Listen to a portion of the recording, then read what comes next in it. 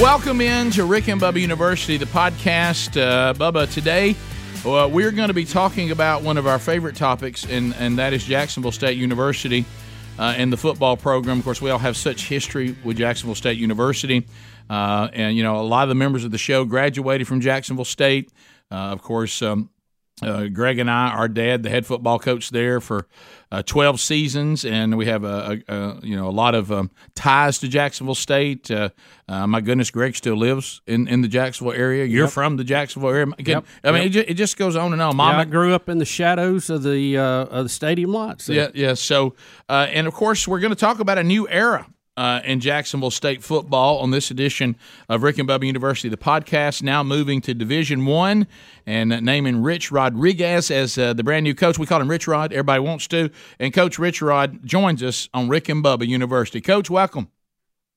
Thanks for having me. It's good to talk with you guys. And welcome to Jacksonville State University and to Calhoun County, the county that spawned the Rick and Bubba show. How about that? I'm so fortunate to be here. There's a lot of history, great history here, as you guys are well aware, and we're hoping to make some more of ourselves. Yeah, we have to kind of start on a somber note, remembering Calvin McGee. You were supposed to be on with us last week, and we got the tragic news that Coach McGee was being rushed to the hospital and unfortunately did not survive, passed away. And I know there's a memorial service and funeral coming up this weekend. So just take a minute to reflect on the great coaching career of Calvin McGee. Yeah, Calvin McGee is, I just say I can describe him in 4 words. He was the best. I've known him for 25 years. He's been with me, coaching with me for 22. Right by my side every step of the way in a lot of my places. And, you will never find a single person that's worked or played or been associated with Coach McGee that would ever say anything negative about him. He was a great coach, great husband, great father, and a great personal friend. And it was so tragic. And his wife, Rose, and his kids are being really strong. But, I miss him. I miss him already dearly. He's just very, very special person, and I know the service will be hard to get through on Saturday, but it's going to be more of a celebration of who he was. And we've got a great loss, obviously, for him. He was going to be my top assistant as he was at other places here at JSU, and I'm not even thinking about what's next in the program. Just want to get through Saturday first, but love Calvin McGee. Coach, you really burst on the national scene when you were at West Virginia. You made them a powerhouse team, a top 5 finisher, and you were known for your offense. Tell us a little bit about your offensive thoughts and how all that's going to play in at Jacksonville State. Well, it really started back in 1990 at Glenville State. I took over the job and it was probably the best job in America to take over from the standpoint. The year before, they were shut out 8 times, only scored 20 points the entire year. So we would get a standing ovation for a first down. So what are we going to do? Let's try something different. And at the time, the run and shoot was in a little bit in the NFL, but it was all under center. And so we said, well, let's go in the shotgun. And then let's do our own version of the so-called run and shoot. But also let's just go with a fast tempo. Because as a defensive coach, when I first started coaching, the hardest thing to defend was the 2-minute drill. You ever watch a game and a team doesn't do nothing until they get their up-tempo offense before the end of the half, and then again they go up and down the field, and you're thinking, why don't they do that the whole game? So we're like, what the hell? What do we got to lose? Let's just do that the whole game. And we started that in 1990, and it kind of took off a little bit, but not very many people knew about it because it's NAI Division II. And when I got to Tulane and Clemson, we did the same thing and had some success. That's when the offense kind of took off a little bit, and we've been doing it ever since. You modify it every year. You try to learn every year, get things better. But the base of it started 30 years ago. Yeah, that was what I was going to ask you about. When you start an offense and no one has really seen it or they've faced it, then defenses really struggle with it. But, there's great defensive coaches out there. You said you coached on the defensive side of the ball. So over time they make adjustments, and then you have to make adjustments. So how deep into you running this did you realize, all right, now it's time to modify, and what were some of the modifications you made? Well, you do. It's like I always talk about coaches sometimes brag, well, they got 20 years experience or 25 years experience. But if all they did was the same thing every year and didn't learn and grow, you just got 1 year experience repeated 25 times, right? Yeah, So right. get a little bit better, learn a little thing. And as we started doing it more in Division One level, obviously more eyeballs are on it, more people are going to use it and do it. And so you got to be able to adjust. And so we tried to do that over the years. It used to be 75% pass, and then it became at West Virginia, it became like 60 or 70% run, and now it's probably more balanced. And more teams are doing what they call RPOs now. We were doing 15, 20 years ago. But at the same time, we still think, defensive coaches are going to adjust and they're going to adapt, and you got to do the same thing offensively. So we've tried to add some tweaks and all that. But some of the things that are non-negotiable is how fast we play and how hard our expectation is for our guys to play on all three phases of the game. Coach, get your chalk out a little bit, talking about that type of offense. Obviously, the speed is a factor. You're trying to keep the defense from being able to adjust. But do you have to adjust your formations and your sets to get them confused when you go to the line of scrimmage? And how important is getting isolation matchups that you want maybe a fast guy in a slot position that has to be covered by a linebacker? Yeah, I think a lot of the matchups, particularly with all the man coverage that you see nowadays, you'll hear a lot of times in the NFL, it's all about matchups and all that. And so you try to do that formationally. And I think probably one of the simplest things to make yourself look more complicated than what you really are is using a variety of formations, whether you're putting formation to the boundary or unbalanced formations or things that create headaches for the defense. And that's the thing we always look at, that, okay, what makes it simple for us, but it makes it more complicated for the guys that got to defend it. So we're always constantly looking at that. Formations is one way to do it. And again, tempo is always a big part of it. I still think the most overlooked factor in sports at all levels, most sports, active sports anyway, is conditioning. And we still think we can make that a factor, even though, there's timeouts and injuries and sometimes fake injuries or whatever, try to put it down. I think conditioning still is a big factor in how we practice. The way we practice, we think helps us get in better shape than our opponent. Well, that's the thing I've always talked about. Sometimes when fans watch football, it's like almost they think one side of the ball isn't in the game, when they're talking about the other side. People talk about the tempo, and they're like, well, it really, really, really tires the defense out. They really get tired. But the offense has got to be in shape enough to actually run the tempo, to your point. So if your offense, and defense too, but if your offense isn't in great condition, the tempo also, speaking from someone who played, with a hand in the dirt, especially those guys. When you don't have the huddle and you don't have time to recoup, they got to be in shape to actually run the tempo, and I think sometimes that's overlooked.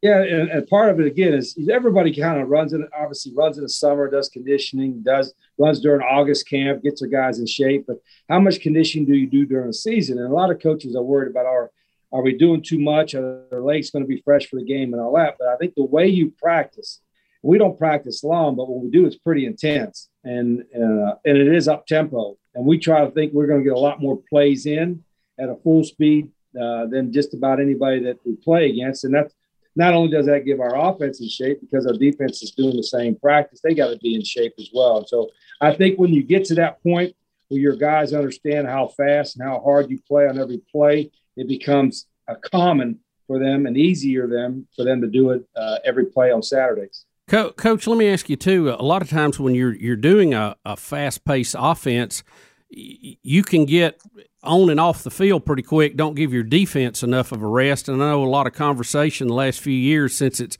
become more popular. How do you manage that for the defensive side? Are there times where you need to give them a more of a rest, or is that just, hey, you got to suck it up and go with it? How do you manage that?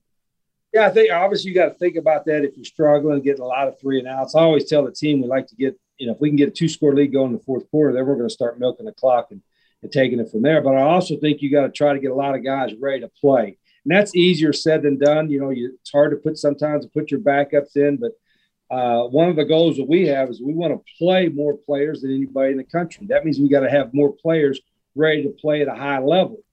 And that's going to be important for us defensively and offensively, but especially defensively, that we don't play just 12, 13, or 14 guys. We got to get 25 guys or so ready to play during the games, and we make a point of that during practice. All right, so we're going to come back. We're going to continue our conversation. We're talking with Coach Rich Rod. He's now the head football coach at Jacksonville State University. A lot of things changing at Jacksonville State University, including the move to Division I. We'll kind of talk about that, and then more, looking into the life of Coach and some of the things he's been through. I know some of you, there's a story he is sick and tired of talking about, but if you're doing a podcast, everybody's going to say. So we're going to try to let him, in his own words, tell you exactly the legendary story about Alabama and Nick Saban and what role that Coach Rich Rod played in that, and let him tell us exactly what happened, as opposed to maybe some of the things you have been told might have happened. We'll actually hear the truth from the man who was in that situation when we come back on this edition of Rick and Bubba University, the podcast. All right, we're back on Rick and Bubba University, the podcast. Our coach is Coach Rich Rod, who now is coaching at Jacksonville State. Of course, we talked a little bit about your time at West Virginia, and, of course, your time in the NAIA, and then to Michigan, and then recently at Arizona. And now at Jacksonville State University, after spending some time at Ole Miss and Louisiana Monroe. So Jacksonville State was, Division II, had a lot of success at Division II, including a national championship. They go to 1AA. They work their way to the top of the 1AA level of football. And I know I'm not using the modern names, but to me it'll always be Division I, 1AA, 2, and 3. I know we just stay with that, Coach. We don't want to change that. I mean, I'm 57. There's no changing it now. But anyway, so Jacksonville State has been through transitions, and they seem over time to find their way back to the top prominence of whatever level they're playing. You've been brought in to coach Jacksonville State with a new endeavor, and that's Division I. And then I think next season, not the one coming up, but the one after, a new conference. And so what do you, when you land on the ground in Jacksonville, Alabama, with a program that's had success at other divisions, what have you got to do for Jacksonville State to be competitive at this next step? Well, you're right. I tell everybody we've been successful. JSU's been successful at every level. Won at Division II, took their time when they moved up, and won in Division I AA, and doing the same thing now. We're not just jumping in to jump in. We're jumping in and building a new facility, making a commitment to have success, getting to a conference that we think is rebranding itself and going to have success as well. So I'm in a place that football is important, and where winning is important, and they've always won here. So it's not a place where you come in and say, well, we're going to try to win for the first time. No, now winning it'll be for the first time at the 1AA level or 1A level. And it costs more money. Let's face it, and the school realizes that to compete at the Division 1A level costs more money, facility-wise, staffing-wise, and that is a work in progress and something we're doing daily. But the school is totally committed. We got a great administration. We've got some very helpful people that, from a donation standpoint, from donors, from people who love our program, and I've got a really good staff put together. And I think our players understand it's another step up for us as well. Coach, what will you be measuring success against? Playing at Division I, the playoffs. That's a lofty goal. But what would you consider, or what is your marker for success in the program down the road? First thing you try to do is try to win a league championship. If you're in a league, I think that's probably your first goal, is to try to win a league championship. Certainly you want to get in the bowl games every year if you can't. That's always a goal. And then, you're right. I mean, to say, okay, we're going to be in the CFP, we're going to play for a national championship. There's a difference between those that are in the SEC and the Big Ten and the money and the revenue that they spend. Can you get to that level? Cincinnati was there last year, and it took them how many years to get there, and they're funded at a whole different level than a lot of Group of Fives are. So I don't like to make unrealistic goals. I like to tell our guys if we do a great job, win our league, win our bowl game, and if they expand and get 8 to 12 teams, whatever, we get a chance to play, and we're good enough. But that's good. That's way off off the thing. I just want to be as good as we can from the start and try to win a league championship first. All right, we'll come back to that, but I know there's no one that's listening to this podcast. They're all going, ask him about the Alabama thing, and I know that you're probably tired of talking you're so about tired it. of this story. You're so tired of this story, but and I know you've made the joke that Alabama fans should thank you for Saban. But I want to drill down and once and for all, and you've probably told other people, but maybe I missed it. Surely you've talked about this. I want you to talk about the process that you and your family went through when you were, and some of you watching this and listening may not have known this, but because Saban has now been at Alabama for so long, but you were in a position where the Alabama job was yours if you wanted it, and this was the transition that Alabama was making that eventually would get them to Saban. So tell us what really was the thought process for you that said, I just don't think at this time this job is right for me, or in this stage of my life, this is a no. What led to the not taking of that job? Yeah, it was. I think it's been probably a lot of false things going on. It was after Coach Saban had first turned it down, and I really didn't have Alabama on the radar. I didn't have anybody on the radar because we were pretty good at West Virginia at the time. In fact, we had a young team, and we had a lot of guys coming back. We were in the top 10 in the country and all that. And I guess Coach Saban had initially said he wasn't coming. And so I was in New York for a Hall of Fame thing that we went to every year to celebrate. Everybody's going in College Football Hall of Fame. While I was up there, I met with Mal Moore and some of the Alabama officials about their opening. This is after Coach Saban had initially said no. And we had a great meeting. They showed me some plans for facility and all that. And it was a good conversation. And I was interested because it's Alabama, right? Sure. When I went home, I did not ever tell them I was taking a job. I tell them I would talk about it, would be interested. I wanted to talk to the folks in West Virginia first before I gave them any answer one way or another. And when I got back to West Virginia, we were getting ready to play in the Gator Bowl, and I had a function down in Jacksonville. And I talked to some of our donors or friends from West Virginia. And during that press conference and the couple hours after that, they came together and came up with a package for our program, for our staff that enticed me to stay at West Virginia. So I just decided to stay. I never told them that I was anybody at Alabama, I was coming and all that. But obviously you got to be interested because it's Alabama, right? Right. So there were rumors that my wife said she didn't want to live in Alabama. That was false. There was rumors that I had taken the job and then decided not to take it afterwards. That was false. I just was interested because it was Alabama. But at the time, we were in a pretty good spot at West Virginia, and the donor stepped up and all that. As fate would have it, the following year I did leave.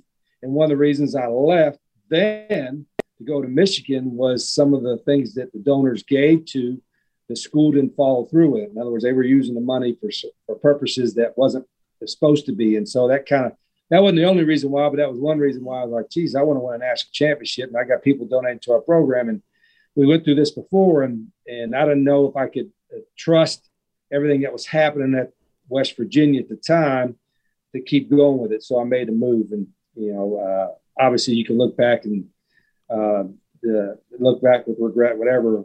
Should I take an Alabama job? I didn't think twice about it because we were so good at West Virginia at the time. But as I told everybody, it worked out great for Alabama because they came back around with Coach Saban, and they got the greatest college football coach of all time. Yeah, I really do. I remember following this. I did not know that Saban had turned it down. I forgot about that. But I wouldn't, and that's important to remember. But it's almost like when you decided not to take it, they were like, well, by golly. We got to get a football coach. The fans were getting angry, and I think that you did a service to Alabama and Coach Saban, because then they said we're going to do whatever we got to do to get him to take it. You probably got him a little more money. I think he owes you.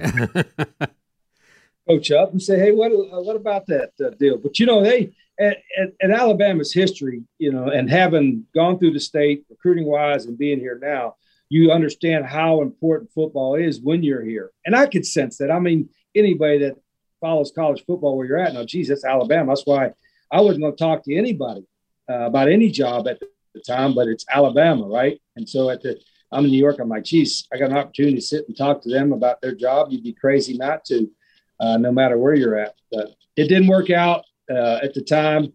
or didn't have, the timing wasn't perfect for me, but it worked out great for Alabama since then. Well, and I think a lot of people forget because now they've been good for so long. And when I say this, somebody's going to say, "What is he talking about?" Rick's lost his mind. Alabama really, they were struggling. The program had kind of fallen off. If you don't believe that, just go back and look at Saban's first year when he first got there. So don't picture that Alabama was sitting where they are now. They had been there in the past, but it had fallen off a little bit. And so the job, it didn't quite look the way it would look if you went there, say now either. Yeah. But obviously it was the right fit for Alabama and the right fit for Saban, and it worked out. But I'm glad you dispelled some of the rumors. So it also wasn't because you actually turned on some of the sports radio in Alabama and your family said, "We want no part of this." The Rick and Bubba show, was that going on back then? It was. We were in the early years, but definitely going on. Coach, NIL has been in the news a lot lately. What does that look like at a smaller and now new Division I school, and how is that playing into the Gamecocks and your plan for taking that program to the next level? You mean now it's legal? Is that what it means? Yes. Yeah. That's what we hear. Yeah, everything has changed in college football in the last 12 months or a year and a half. Not only that, the coaches will tell you basically have an unlimited salary cap and open free agency. It's a different dynamic to think that it's not that way. It is that way. Even going by the rules. And as coaches, you got to try to adapt a little bit. I would tell our staff here, the goalposts have moved and we got to move with it. It's not as much a factor at the group of five level. We don't have that kind of resources out there that are going to be able to give our players that much fun. I'd love to. I like the chance, the opportunity for players to earn some money. But I said it all along that, it wasn't a really bad deal that the players were anyone. They gave them a cost of attendance and be able to feed them without having the money come out of their checks and all that. It wasn't a bad gig. But the genie's out of the bottle. Your players are going to get paid now.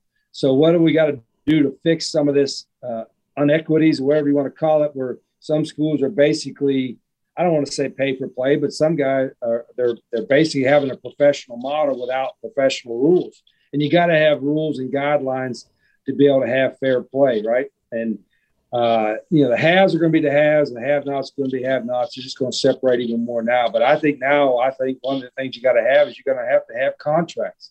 Players got to have contracts. Or, it's crazy that, if a player wants to come, to me, if a player wants to come, you want to give him a 4-year or 3-year contract, scholarship, what have you, and he wants to leave after 3 months, well, then he's got to pay out his contract. Because part of the reason was people said, well, coaches can get up and leave at their own free will. I know I did that, but I had to honor my contract and pay what was on my contract. So the players got to do the same thing.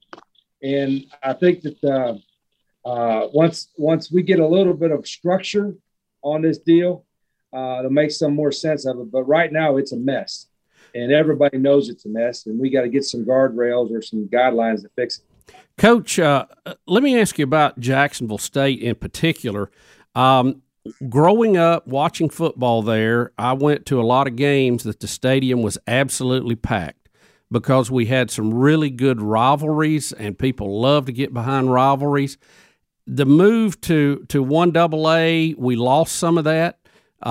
You see that in the stands. You see that in the passion for who we're playing because you didn't have a history with them.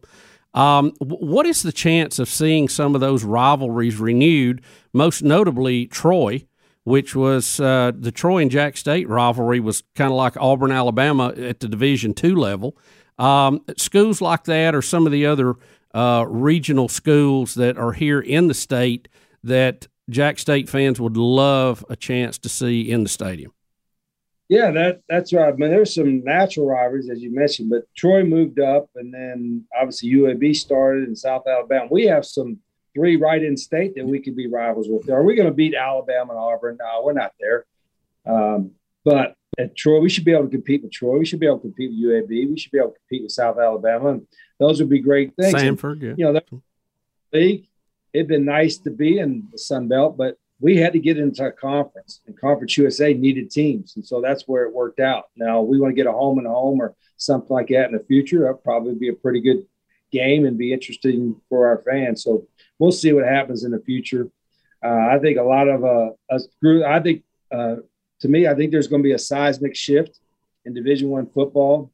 I think the Power Fives may try to separate, or the Power Fives and Group of Fives will separate from the NCAA and have its own governing body, and it's heading that way. And it probably needs to head that way, and that'll change everybody's scheduling, I think, coming up in a few years.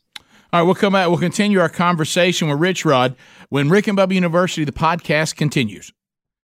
All right, so a lot of times, Bubba, we deal with this even on the show. People talking about, well, I got to have this product, but I can't find all the companies that are inside this category. They're far to the left. I don't agree with how they do things.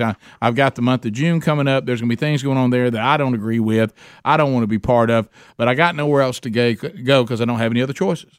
Well, when it comes to your cellular service, that's different because you actually have a choice, and that's patriotmobile.com/RickBubba. Now, what that means is you get the same nationwide coverage, because you and I have been talking about this for years. You're not going to get anybody to come along and be with your product out of guilt. It needs to be through merit. So you're not going to be downgrading. But this is America's only Christian conservative cell phone provider. The same nationwide coverage as the major carriers, so you get the same great service. Plus, peace of mind that your money, is actually going to a company that seems to share the same values and worldview that you might. It's your choice. Patriot Mobile has plans to fit any budget. They're a 100% U.S.-based customer support team. We've been talking about that on the show. Exceptional customer service. And you can go right now, and if you're a veteran or a first responder, we have even a better deal for you. So you get free activation with the offer code RickBubba. And as I said, there's even more for veterans and first responders. So, look, we can. You do have a choice, and you have great service with a company that shares your values. PatriotMobile.com/RickBubba or call 972-PATRIOT. So we're back on Rick and Bubba University, the podcast. Rich Rodriguez is with us, the coach at Jacksonville State University. And, Bubba, we were talking about, as we took a quick break there, about, developing some rivalries. We got a new opportunity and a new conference coming up, Division I now. And what do we do to bring fans back to Burgess Snow Stadium? Coach, I wanted to ask you, too, because this is questions I'm being asked, and I don't know what to tell people. When Jack State's sitting there as a 1AA or bowl, was it championship? I can't. I'm like you, Rick. I can't remember. Just do the 1AA. Yeah.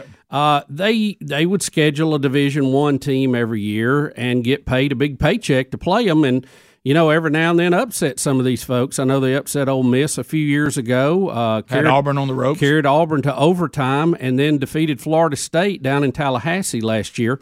Do those kind of matchups go away now that you're Division I? Will people not pay you that amount, or how does that work now that you're a Division I school?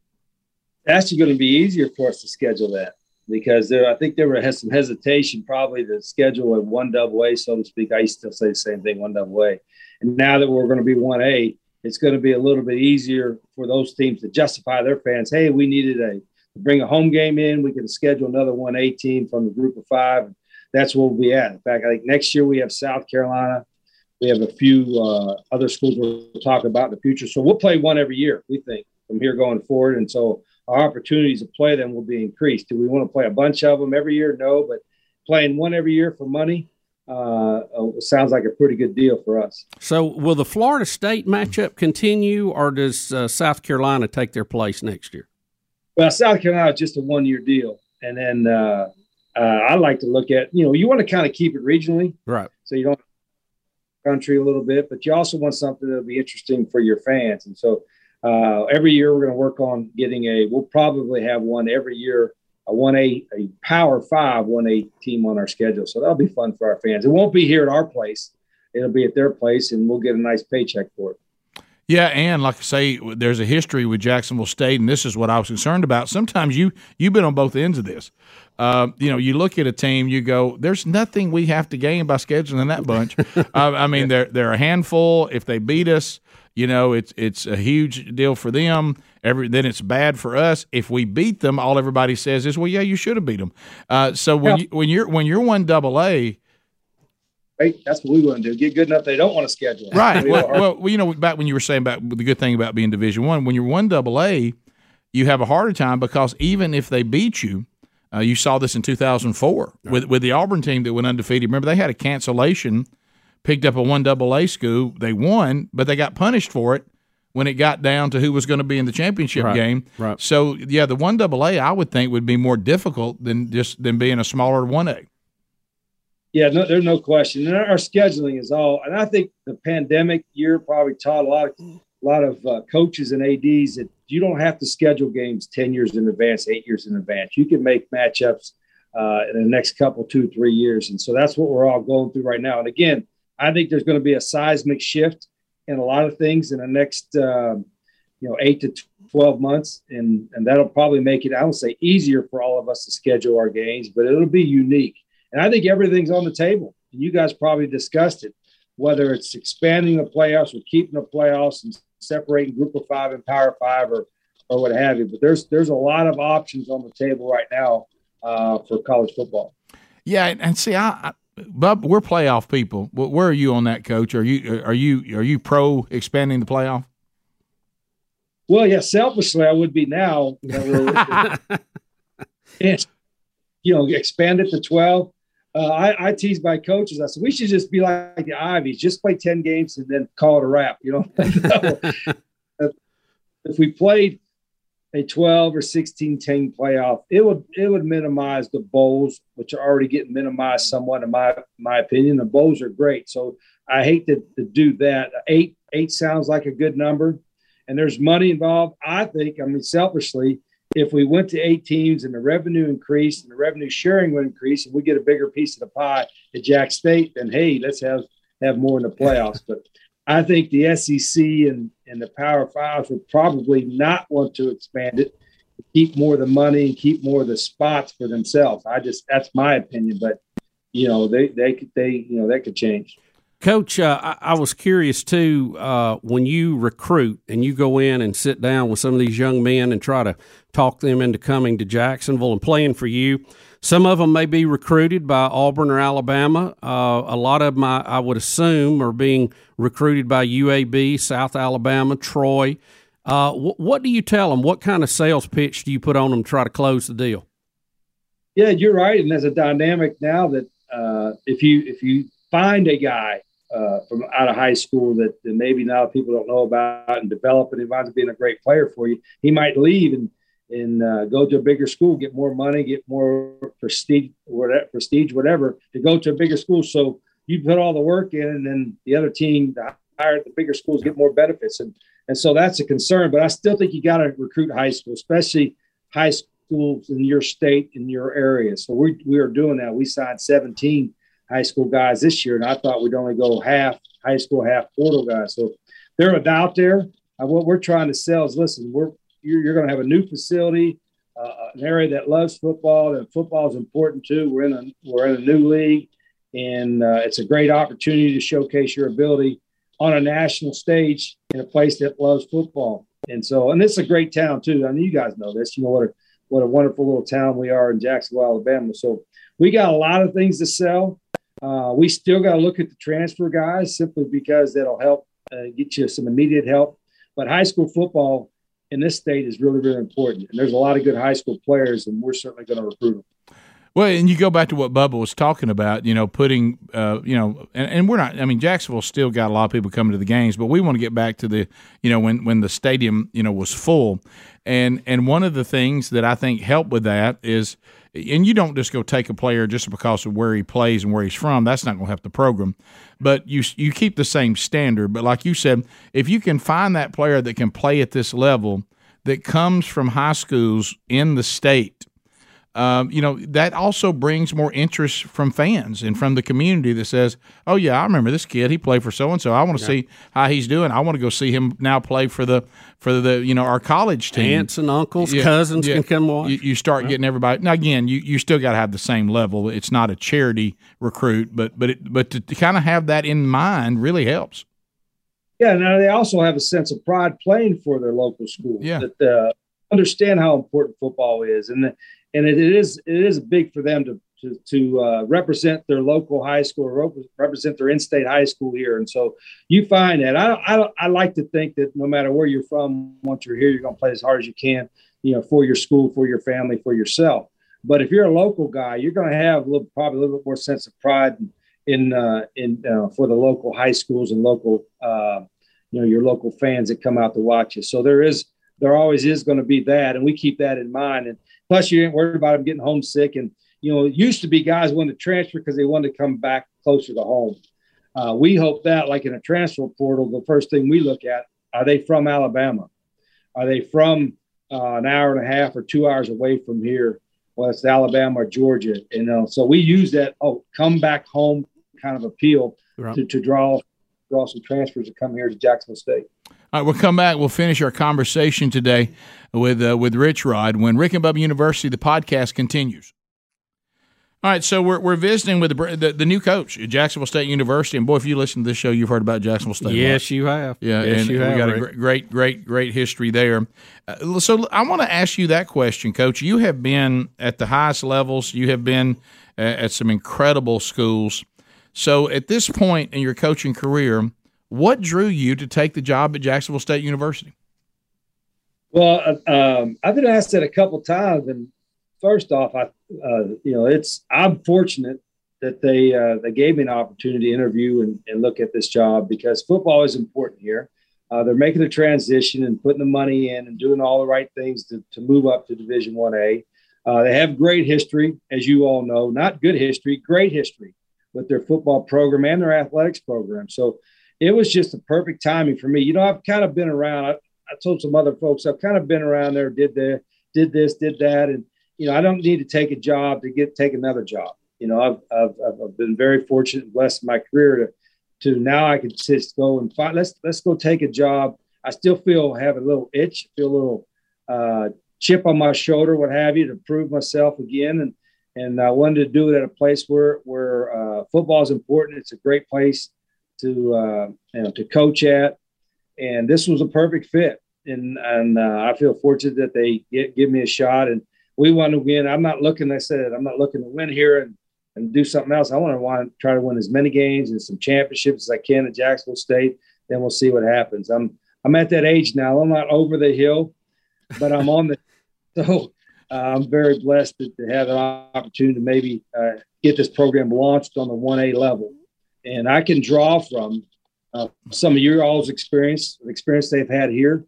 And I use that all the time. I said it to when they won here, they were tough. They were hard-nosed. Football was important. They had great coaches. There was a lot of pride in Jacksonville State and Jacksonville State football. And we're drawing on that for our current players as we speak. Coach, I want to clarify, will you play in the new conference this year, or is that next year? Next year. We're kind of in transition right now. We're playing mostly a 1AA schedule. We got Tulsa as the 1A team, but basically a 1AA schedule. And then next year, year 23 is our first year in Conference USA. Okay. Yeah, and that's and I thought you'd said that, Rick. I wanted to be sure. Yeah, because I get asked that a lot. It's me too. A little confusion and transition. We talked about that at the golf tournament, and you had kind of said that, but I want to be sure that I still had that right. So this is that year where really we'll be kind of nomadic, and we're just taking on all comers, and and trying to get this program headed in the right direction. And what one of the things you were talking about, that is a legitimate concern when you're a smaller school and you have someone like you that's been at the highest level and you took that on. Well, he's going to come here and we're not going to be able to hang on to him. He's trying to transition to the next thing. And I hear you saying, look, I've been there, done that. This is a different phase of my life too. You're a football coach who likes to coach, and it's kind of an exciting prospect that's in front of you. I mean, you're getting to say, I know where we've been, but I know where this program wants to go, and what an honor to be able to be someone who's going to try to take them there. Yeah, and I didn't rent. I bought a house. Here in town, about a mile and a half from campus. So we're settled in and doing we're putting our roots in here. And as I said, this is an easy. I'm from a small town anyway in West Virginia. You know, actually Coach Saban, Coach Fisher, and myself are all from the same little area. And there's some. Don't ask me any questions about that deal, but this reminds me very much from where I'm from and where my family's from. And so this is a great fit. I'm just, like I said, I feel very fortunate and appreciative of the opportunity I have. Yeah, I was talking with a friend of mine yesterday. We were friends from second grade on, Mickey Shadricks, and he has the big time place down there in Oxford, the big entertainment thing, and he said that he got to meet you, and that's a great place to take recruits and go down and let them have a big day. Yeah, it's and we got a lot of, like I said, there's a lot of things in place. You guys are well aware of what we already have in place here. And now moving to Division 1A, I always tell Greg, our AD, Greg Seitz, that, hey, it just costs a little bit more to go first class, right? Well, it costs probably a little more than a little more. There's involved in that, but our school has made that commitment. Our staff has made that commitment, and I think our players have. I've got a great group of young men. I'm really excited about coaching. Yeah, I was going to ask you, when you look at the guys that are there right now, I mean, I know you're out recruiting. They didn't exactly leave the cupboard dry, did they? No, the only thing is I sometimes got to remember these guys were recruited at the 1AA level, and we are moving up. And so sometimes I look and say, gosh, I wish we were a little faster, a little bit bigger. Well, for the level they were at, they're good players. What we're obviously moving up. And so I told our staff, we've got to recruit at a higher level. We got to get our guys developed that we have right now, because we have some 1A players, and we've got to get them to help to increase their game as well. But we do have some really good football players, and I think they've bought in, and I'm excited to work with them. Yeah. What do you think? We got about 3 minutes. So to go to 1A, what is the big step, the big difference? I know 1AA has some outstanding players. Is it just there's not as many? At 1A, every single player is 1A level. 1AA, some are, some aren't. Is that the biggest transition? Yeah, you're looking at it from a bird's eye view. Looking at there are some, but you're probably don't have the same size. Obviously, you're not probably as fast. On certain positions, fast up front on defensive line, fast on offense on the perimeter. So you're probably not quite as fast all across the board. And you're certainly not as big as you would be on a 1A team. But again, that's our job to recruit to that. And we've, counting walk-ons and transfers and guys, we've got about 50 new players coming in. And so we've got about half of the roster is going to be new starting our fall camp. But the half that we got coming back are some pretty good players too. So we just got to get to work and have a great summer. Well, Coach, I know there's a lot of excitement about landing you as a coach, and hopefully that will spill over into recruiting and all the other aspects, fundraising. And I think Jack State has a bright future, and being an alumni, we're excited about it. Yeah, we are. Well, and I appreciate you guys, too. I know you're alumni, and you spoke very highly of the JSU and have part of their great history. So I appreciate the opportunity to be on. Let's do it again. All right, I got to say one thing. Just doing a little football, just X's and O's. Defensively, are you multiple? What do you do defensively? Pretty much. Zach Alley, our defensive coordinator, is a young guy I worked with at Monroe. Very, very sharp. I've got a great defensive staff, and he's pretty multiple. Nowadays, you got to play a lot of multiple things because of spread offenses, and we'll be more nickel oriented, play more 5 DBs than 4 DBs. But up front, we're gonna be a multitude of both an odd front and an even front, and bring a lot of pressure. I want to be very aggressive, and we hope, as I said earlier, we hope to be able to play 24, 25 guys every game defensively, if not more. Yeah, like you said, that's one thing that was the reputation of this program is hard-nosed and not afraid to hit you. So and play very, very aggressive on defense too. So and hard is not an option. And our guys, I think they got a message through the spring that if nothing else, fundamentally and all that, we got to help them develop. But playing as hard as you can is not an option. And our guys will do that. Yeah, I used to say that doesn't require any expertise or talent. Everybody can play hard. So, Coach, when is the first game when you will actually take the field? We open up week 0 against Stephen F. Austin down in the Crampton Bowl in Montgomery, Alabama. That's actually going to be on national TV, ESPN, not the ESPN Plus or 2 or 3 or whatever. It's on regular ESPN on August 27th. So you picked a nice, easy opponent to start with. Here we go. Very good 1AA team. So it's going to be a lot of fun. And because we open up week 0, we start practice a week earlier in the late July. So we're going to get ready for that. Thanks, Coach. We appreciate you being with us. And best of luck. Yeah, and we look forward to being part of it. And thanks to all of you for catching this edition of Rick and Bubba University, the podcast.